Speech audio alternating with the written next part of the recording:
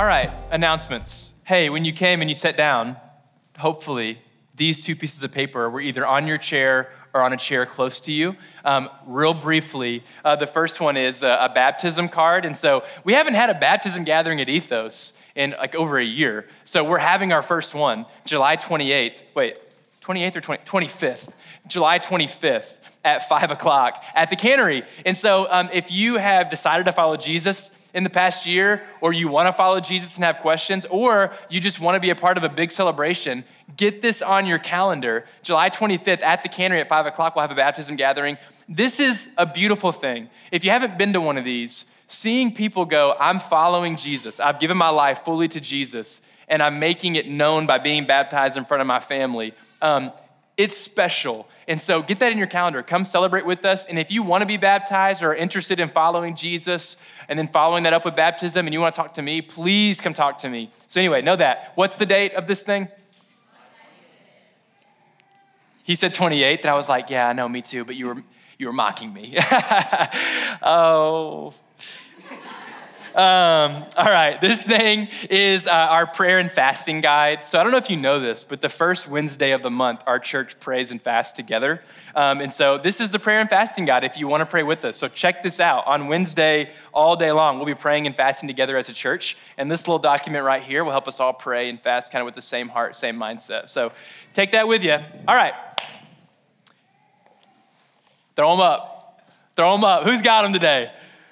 Oh, yeah, this is sick. And if you're wondering what we're holding up, we got more. So what I'm holding up is a journal from the book of Luke. And if you don't have one and you want one at any point, there's on all these communion tables in all the corners of the room. So make sure you grab one. But go ahead and grab your journal or your Bible, turn to Luke.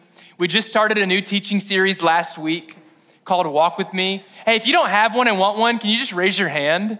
Because I'll just grab some. Hey, can you help me just pass them out to whoever's? Eric, you can help. Yeah. Just pass. If you see a hand raised, just give them out. Whether you come back to Ethos or not, whether you ever read the Gospel of Luke again or not, this is for you. Take this with you. Hopefully you read Luke again because that's what this journal is. But anyway, we started a teaching series last week. The series is called Walk With Me. It's going to be a 9-week series. We're in week 2. And basically what we're doing is we're just following the disciples' journey with Jesus.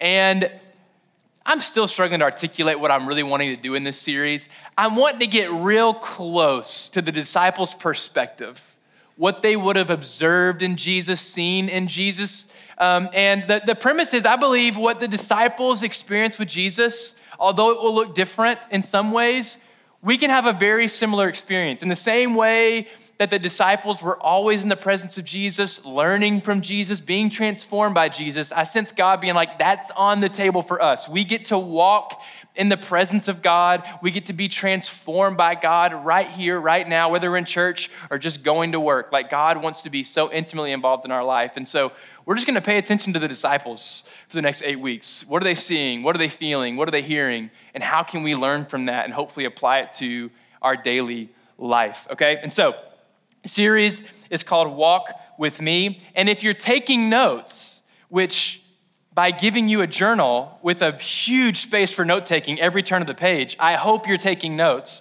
However you take notes, write this down. This week is going to be called Jesus is Different. All right, Jesus is different. That's kind of be the takeaway from today. So I love battle rap. Does anyone have any context for what I just said? Okay, all right. Give us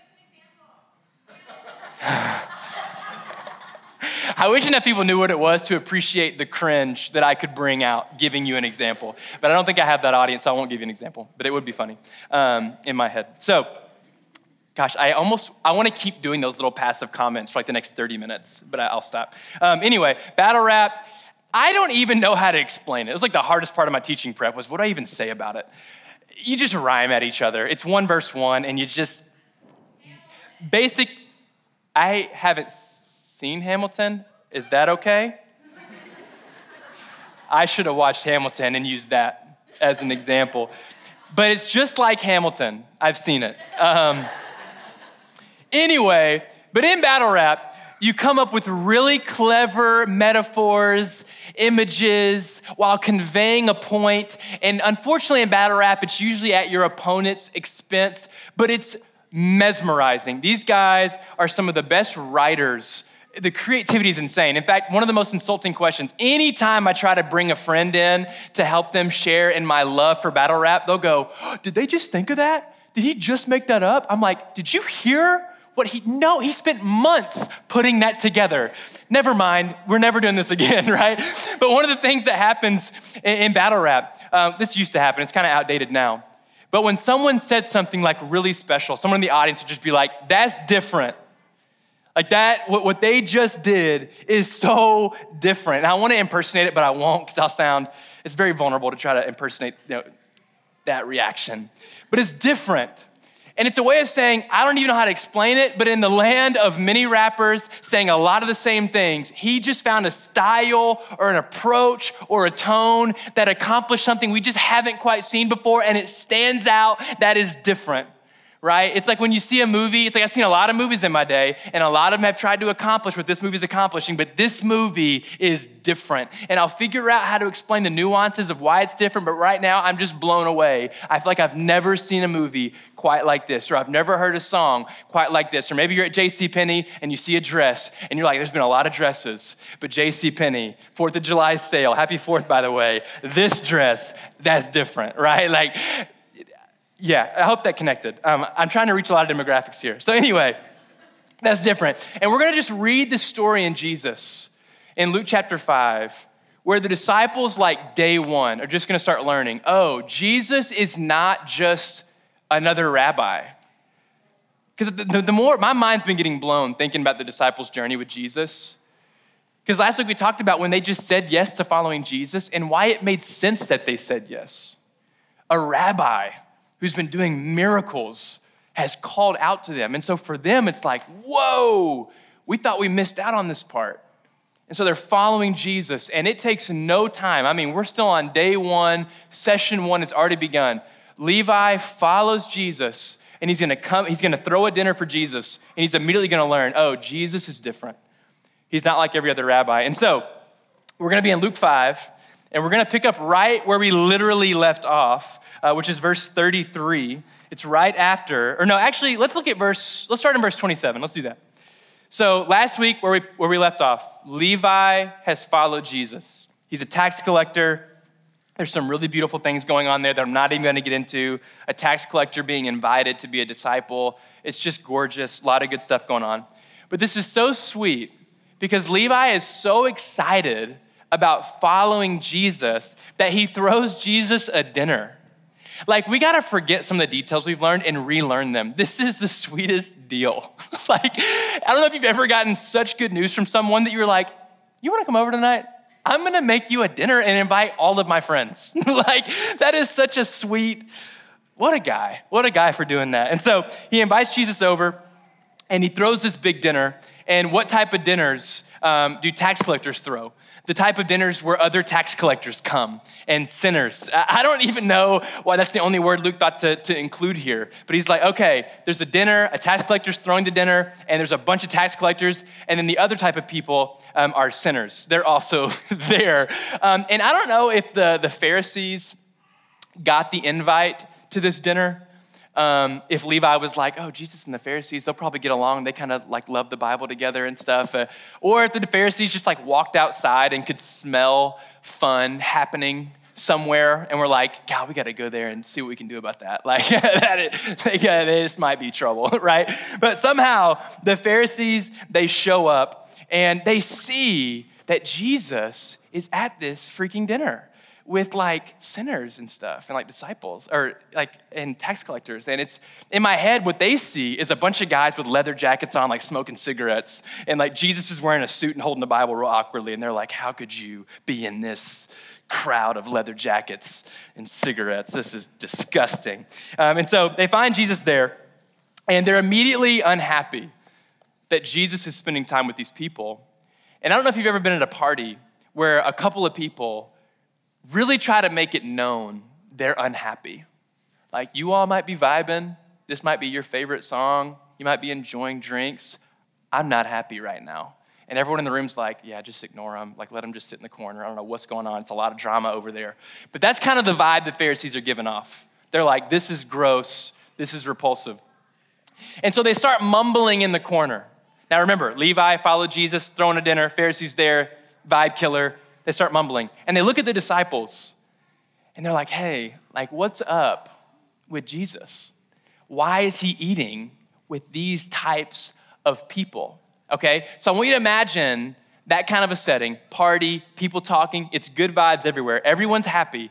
Weird, awkward thing happened in the corner. And then Jesus, from the other side of the room, begins to answer the qualm that the Pharisees have. So from across the room, he goes, hey, I hear you. I know your thoughts. Made you in your mother's womb. Also, I can hear you whispering in the corner a couple things. Just a couple things real quick. And just imagine, like, this is like if you've seen those old Western movies when they're all in a saloon playing poker and drinking, and there's that random person on the piano just playing some like ditty away. And then someone gets mad at the poker table and throws their chair, and the room goes deadly awkwardly silent. And the guy on the piano is like, what? Do you guys know the image I'm going for?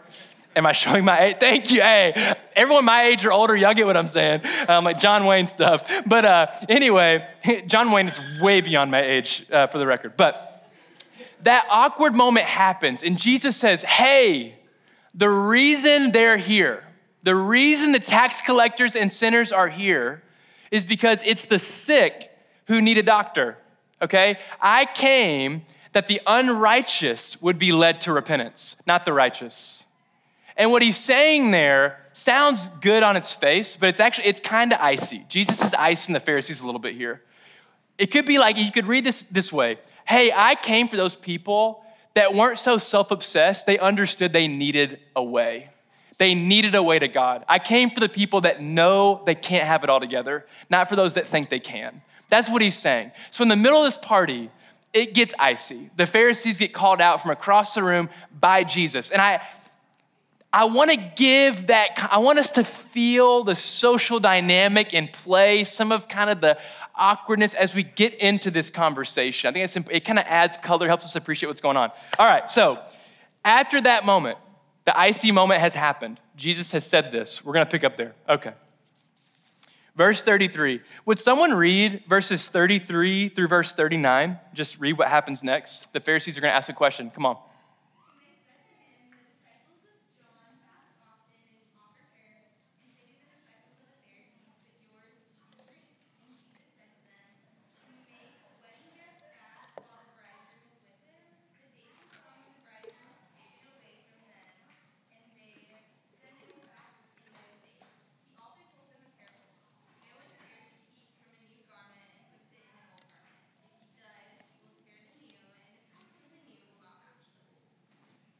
Awesome. Okay, thank you. Okay, so the Pharisees have a question for Jesus, and I'm gonna have 3 points today. The first one is long. The second and third point are way shorter. The first one, if you're taking notes, Jesus desires flourishing over flexing. This is the most Instagram pastor type point I've ever made. I'm using the word flexing, and I want you to know that's vulnerable for me. But he desires flourishing over flexing, all right? So I want to give some context to the conversation happening here. The Pharisees asked this question about fasting, all right? They say, hey, the Pharisees have disciples fasting. John the Baptist got people fasting. Why are your people not fasting? And they probably asked that as soon as Levi has just a big bite of fish in his mouth, like fresh from the Sea of Galilee. And so they're like, hey, you guys seem to be eating a lot. The other holy people aren't eating a lot. So let me give some context, all right? So I won't dig super deep into the wineskins and some of the imagery at play here. It just takes too long. But for those that don't know, fasting is simply giving up food, giving up that regular rhythm of eating food in order to give all of our attention and our prayer life to the Lord. So it's this act of going, I'm gonna give up something that is so integral to my life. It literally helps me live, but I'm gonna give that up for a time just to give God all of my attention. The point of fasting is to selflessly come before God, to bring all of our desires, our prejudices before the Lord and go, hey, God, in the same way that I'm giving up food to listen to you, all this stuff in my life, you can have it. Whatever you want to do with it, just have your way. And so it's this like holy act. In the Old Testament, there's only one version of fasting that is actually like required. It's called the Day of Atonement. It's 1 day long, and it's a 24-hour fast.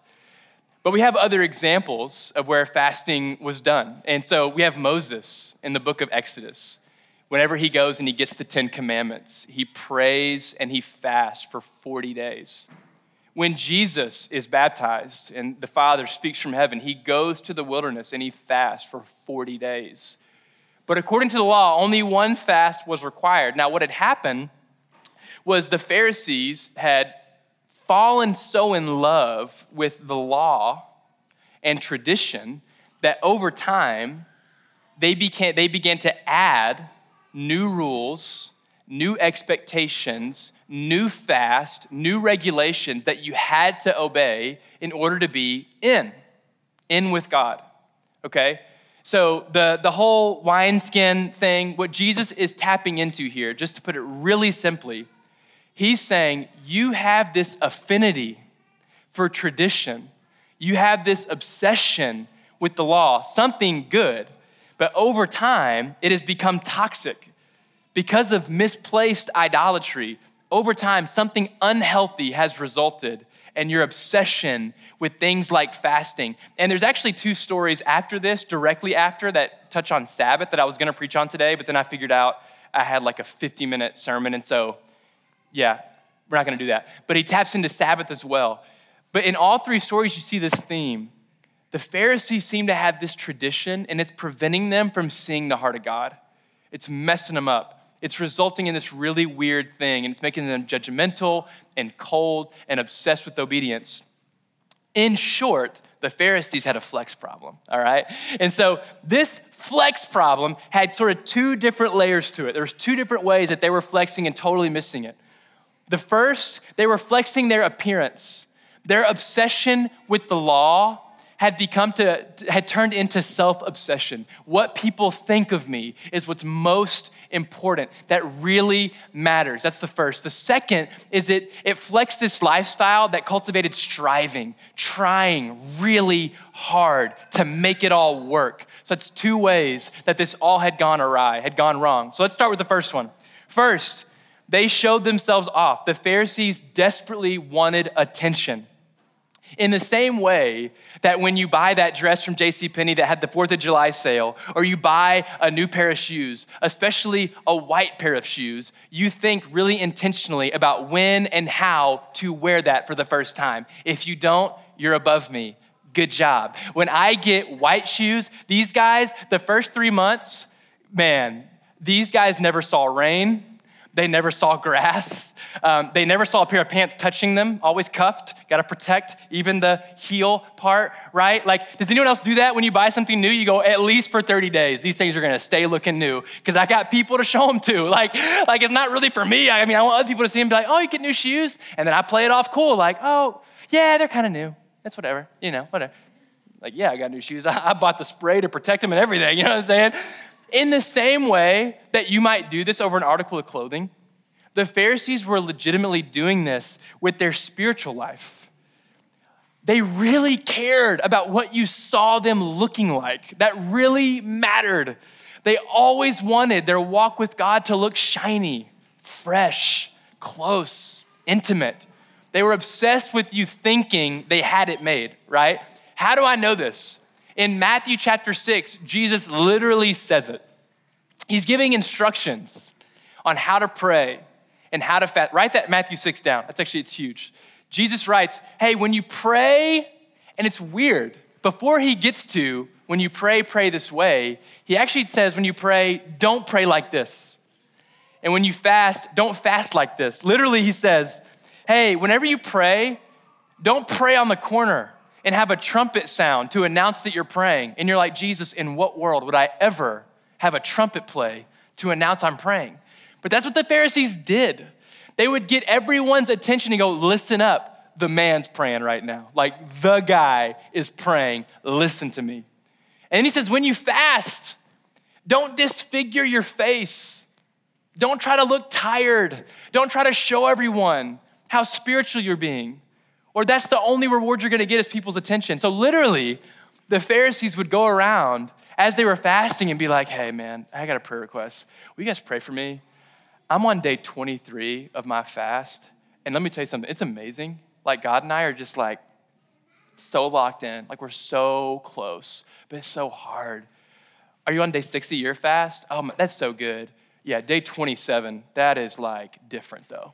And every time you're around them, you feel like they're like flexing. Like, yeah, man, I just like chugged some like salt just to make my fast harder. I'm just trying to like get closer to the heart of God. I stole that joke from Dave Clayton. I'm trying to get closer to the heart of God. You'll get it. You'll get there. Me, I'm just close. Like they loved showing off how close they were with God. And Jesus is like, man, that is not it. I am not comfortable with you doing things for your appearance. And I just want to state this. For us, I think a lot of us saw this kind of approach growing up. At least I did. If you grew up in church, Sunday best was a real thing. It now feels like ancient, non-existent. I mean, look at me.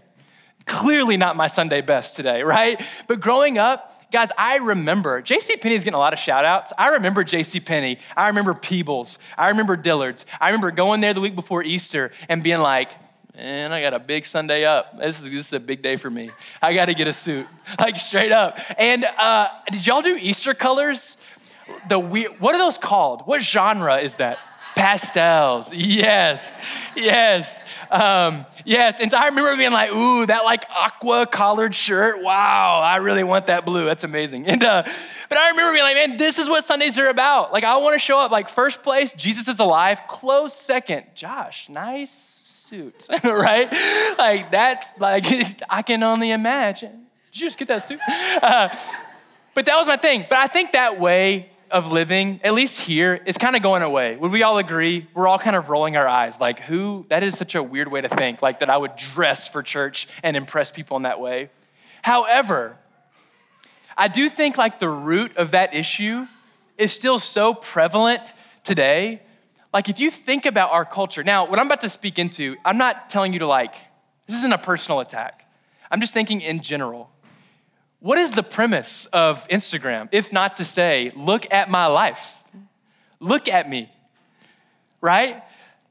Like, what is it? I mean, it's not hard to get on Instagram right now. Find this like 6'3" dude who's shredded, six pack, throwing football on the beach shirtless, and the caption something like, man, God is so good, John 3:16. And it's like, what happened? Like, how did that lead to, do you know the picture? There's no way you know. You meant to upload a picture of your Bible and instead it's you working out on the beach. This is super strange. But like the root of your lips praising God, but your heart being self-obsessed still moves on. Like it's still here, it's still strong. You guys have been there, I've been there. You know what it's like to go like, oh my gosh, vacation is way more stressful than I thought, but can you please stop yelling at me? Can we take a selfie and smile so I can tell people how much fun we're having on our honeymoon?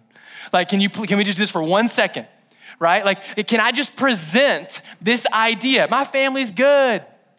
My friends are good. We're great. Oh, I love my kids. I'm definitely not too obsessed with my job. That's definitely not happening. Like, I'm way more about my children. Look at this picture. Like, I know, I'm not talking about anyone in this room, so don't get insecure, but I know close people that I love, and I'm like, oh my gosh, there's so much brokenness, but on the Instagram, it's all like, look at me, everything's fine. And we're even finding sneaky ways to like humble brag in this way too. There's also like this new way of flexing how broken you are. This is real touchy, so I'm gonna be very careful because there's some real good that comes with authenticity and vulnerability. Please hear me, vulnerability, authenticity, mwah, love those things.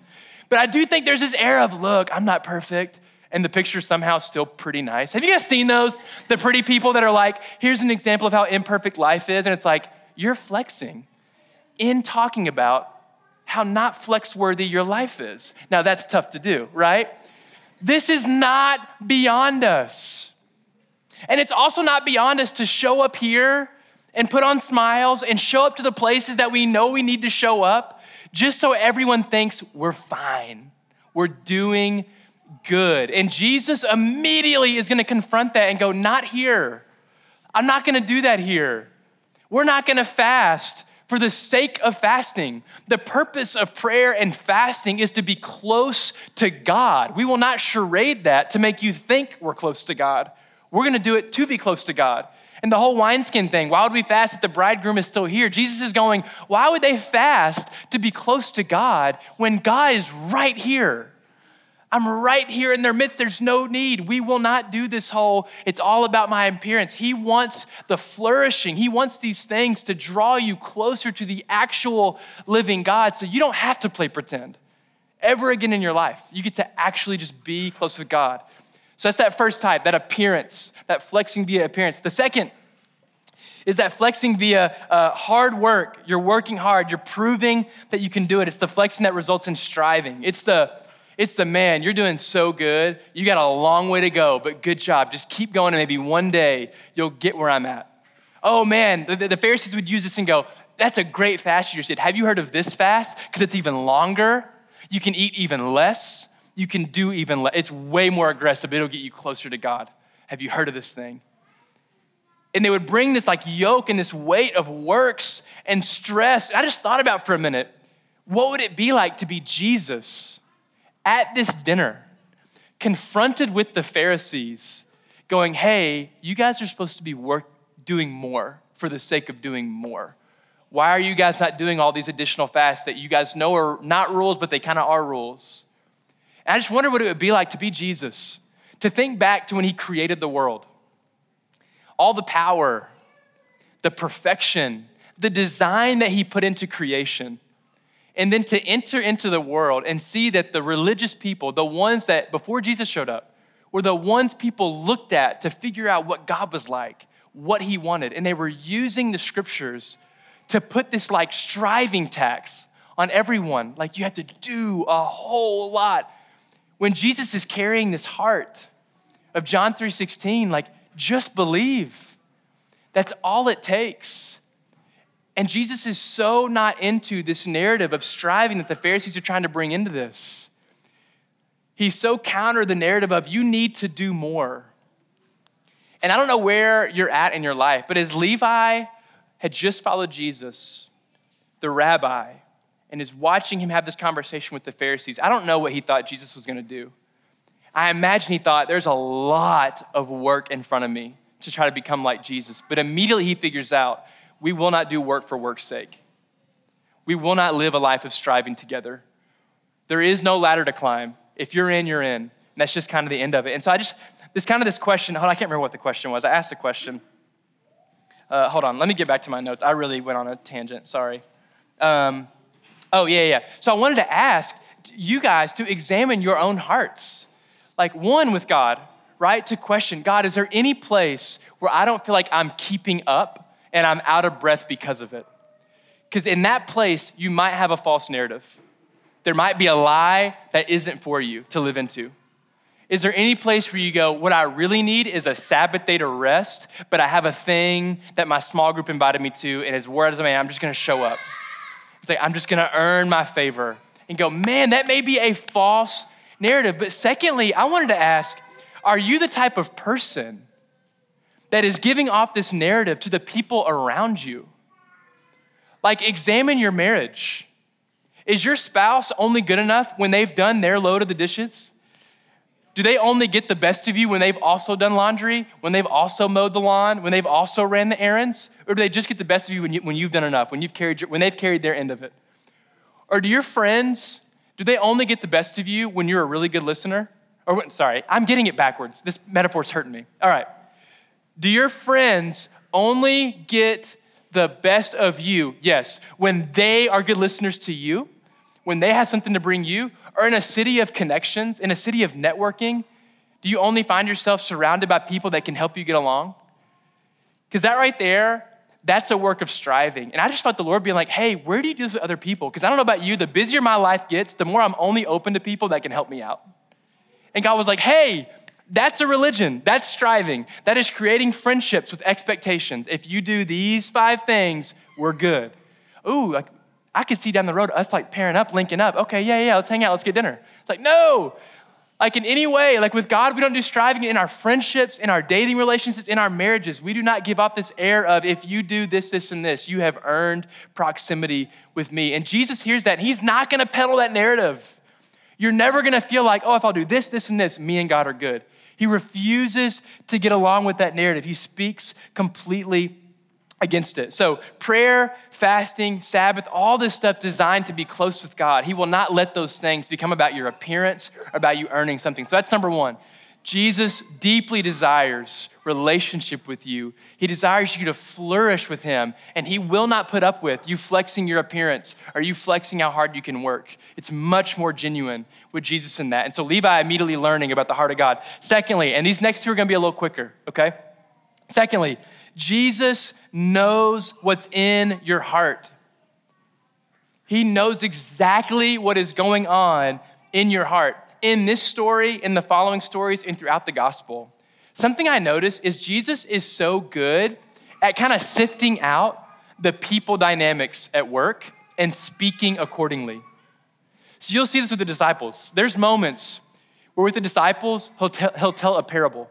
There's moments where he will explain something really clearly. There's moments where he'll speak life and encouragement. And then there's other moments where he'll be really hard on them. He'll say things to Peter like, hey, get behind me, Satan. Or Peter, you're gonna fail. When you return, here's what you do. And he just changes in the moment. With the Pharisees, we'll see that he's often a little more pointed, a little more aggressive, a little more icy. And I was just reminded of how Jesus, he knows the heart, and he knows how to speak to the heart for the moment the heart is in. So when the Pharisees are hard-hearted, they're judgmental, they're cold. Sometimes he'll say something like in chapter 6, there's this man with the withered hand, and he looks at the man in need of healing, and Jesus looks at the Pharisees and goes, hey, is it better that this man leaves healed or unhealed, basically? Which one do you think it should be? And it's this really awkward moment where it's like, obviously, he's sitting here with a withered hand. Awkward moment, harsh moment. But then there's other moments in John chapter 3 where Nicodemus, a Pharisee, will walk up to Jesus, and Jesus will just have this discourse. That's where we get John 3:16. I go, Nicodemus, here's the truth of who I am. This sweet fireside chat. And I was just reminded, no one is better at knowing when I need to be rebuked, when I need encouragement, when I need peace, when I need a hard word. No one knows the heart like Jesus does. And I just thought this for our church, man, as we go every day, a simple prayer, God, you know my heart, and I am open to whatever you want to speak. And just acknowledging, Lord, as we're like trying to live in the presence of God as we go from day to day, going, God, today I am open to a harsh word if that's what I need. Does anyone remember being 8 years old and your caretaker getting onto you in a way and you're just bawling your eyes out? You can't believe how wronged you've been. And then you finally and you regather your tears and you calm back down. And then years later, you're like, man, I needed to get in so much trouble. I can't believe what I was up to. I deserved that, right? They saw your actions and went, if that continues through your adulthood, you will get bullied or you will bully someone else. That cannot happen. We're not doing that anymore. We know how helpful that is. Jesus knows our hearts. He needs full permission to speak into where our heart is cold, where our heart is hardened. So every day going, Jesus, you know when you need to give me a heart, I'm open to that. You also know when you need to speak identity over my heart and you tell me to chill out and just breathe deeply and receive your love. Will you help me to be just as aware when I need you to speak life and encouragement over my soul as when you need to speak discipline and help me be better and rebuke me? Will you help me just to discern all of it? Because the truth is, you know my heart and you know what it needs. And so my only option, my only choice is to be open to what you have. So that's number 2. Jesus knows the heart. And so for us as people of God, however we feel that day, just to be open to God, what does my heart need in this moment? Will you just speak to me? That's number 2. And then lastly, Jesus is so unpredictable. In every moment, he's unpredictable. And I'm not even gonna dig into all the intricacies of this, but these fasting conversations that Jesus is having, the Sabbath conversations Jesus is having, when he calls himself Lord of the Sabbath in chapter 6, he's saying so many things that would have thrown every listener off. They all would have been like, wait, say that again. What do you mean by this? And if you ask Levi after day 1 of following Jesus, hey, Levi, will you just list 100 words that best describe your experience with Jesus so far? I promise you, not one of those words would be predictable. I can really tell what Jesus is gonna say next, right? The only thing that seems to be predictable about Jesus is he's gonna be compassionate, he's gonna be merciful, he's gonna forgive, basically like almost every time, right? Like we know he's good, we know he's sweet. But as the disciples follow along with Jesus, it feels like every day he's hitting them with something, telling them something they already knew, but in a different way that makes them go, I knew that, but like I didn't know that in a weird way, right? And now I know it. And I was just reminded of, oh man, how easy it is. Now I'm moving around, get ready. How easy it is to walk through life and you kind of just look up one day and go, you know what? For the past 2 years of my life, God has been oddly predictable. Now, why is that? Like, what about the way I'm going through life has made God predictable? Because that's not really God's thing. Like, he doesn't really do that. Like, I don't know about you, but a lot of my moments with God, when he like changed my heart, when he really taught me something, was when he caught me off guard, taught me something I kind of already knew in a new way. And so I just reminded us of a church as we think about walk with me, walk with Jesus, just a simple prayer. God, will you help us be aware of where you are doing the unexpected? Like if every day I have the same routine, I'm in the same Chipotle line at 11:30 every weekday. That's what I do. And I got my headphones in and my phone. Maybe it's just going, God, you know what? From now on, when I'm in that Chipotle line, I'm gonna put my phone up and I'm just gonna try to listen for a second. Because it's in those moments, you might be trying to do something unexpected. In that moment, you might have a word of encouragement for me. In that moment, you might want me to talk to someone in the line. God forbid you have to talk to a stranger. In that moment, you might have a scripture put on your heart. You might text a friend, but going, God, like it is not in your nature to be predictable for the rest of my life. So what does it look like for me to always be open to the new things you are doing? And so simply put, this week, my like weekly thing for you is just like, God, what are you up to today? Will you help me to hear what you're on the move, where you're on the move? Will you show me where the unpredictable, the interruptions that you put in my day, that are gonna help me know you better? Will you help me to be aware of those moments? Whether it's in my quiet time, going to work, doing whatever, you're unpredictable. Help my heart to be receptive, where you're breaking into the normalcy of my day and teaching me something. And so as we go to communion, simple question, as we reflect on these three things, right? Who can tell me what was the first thing we talked about? What does God desire? Flourishing over. Yeah, you had to say it. What's the second one? He knows our heart. What's the third one? He's unpredictable. Awesome. And so what I want to do over communion, I just want you to just reflect a little bit. What makes Jesus different to you? What makes him different? Like several of you here follow Jesus. And I just want you to take some time to go, why? Why is he so different? Why is he, of all things, so worth following? And so over communion, over the bread, over the cup, just share with the 3 or 4 people you circle up your chairs with and just share, why is Jesus different to me? What is different about him? All right, and so I'm gonna pray over us. Take these words with you, reflect on them later, and we'll get communion. All right, so God, thank you. Thank you for today. Lord, I just acknowledge that you want us to flourish with you. You want us to be real with you. God, we acknowledge that you know our hearts. You know how to speak to them. God, that you're unpredictable. Will you help us to be aware of your activity? I mean, God, I'm talking about like 9 to 5 awareness. Like when we're at work, next thing to the next thing. Will you help us to be aware of where you're wanting to interrupt our day and speak to us and speak to those around us, Lord? Yeah, will you give us a real sensitivity to what you're up to? In the same way that the disciples got to be so close to Jesus and just watch and learn, will you help us to watch and learn from you? Yeah, in Jesus' name, amen.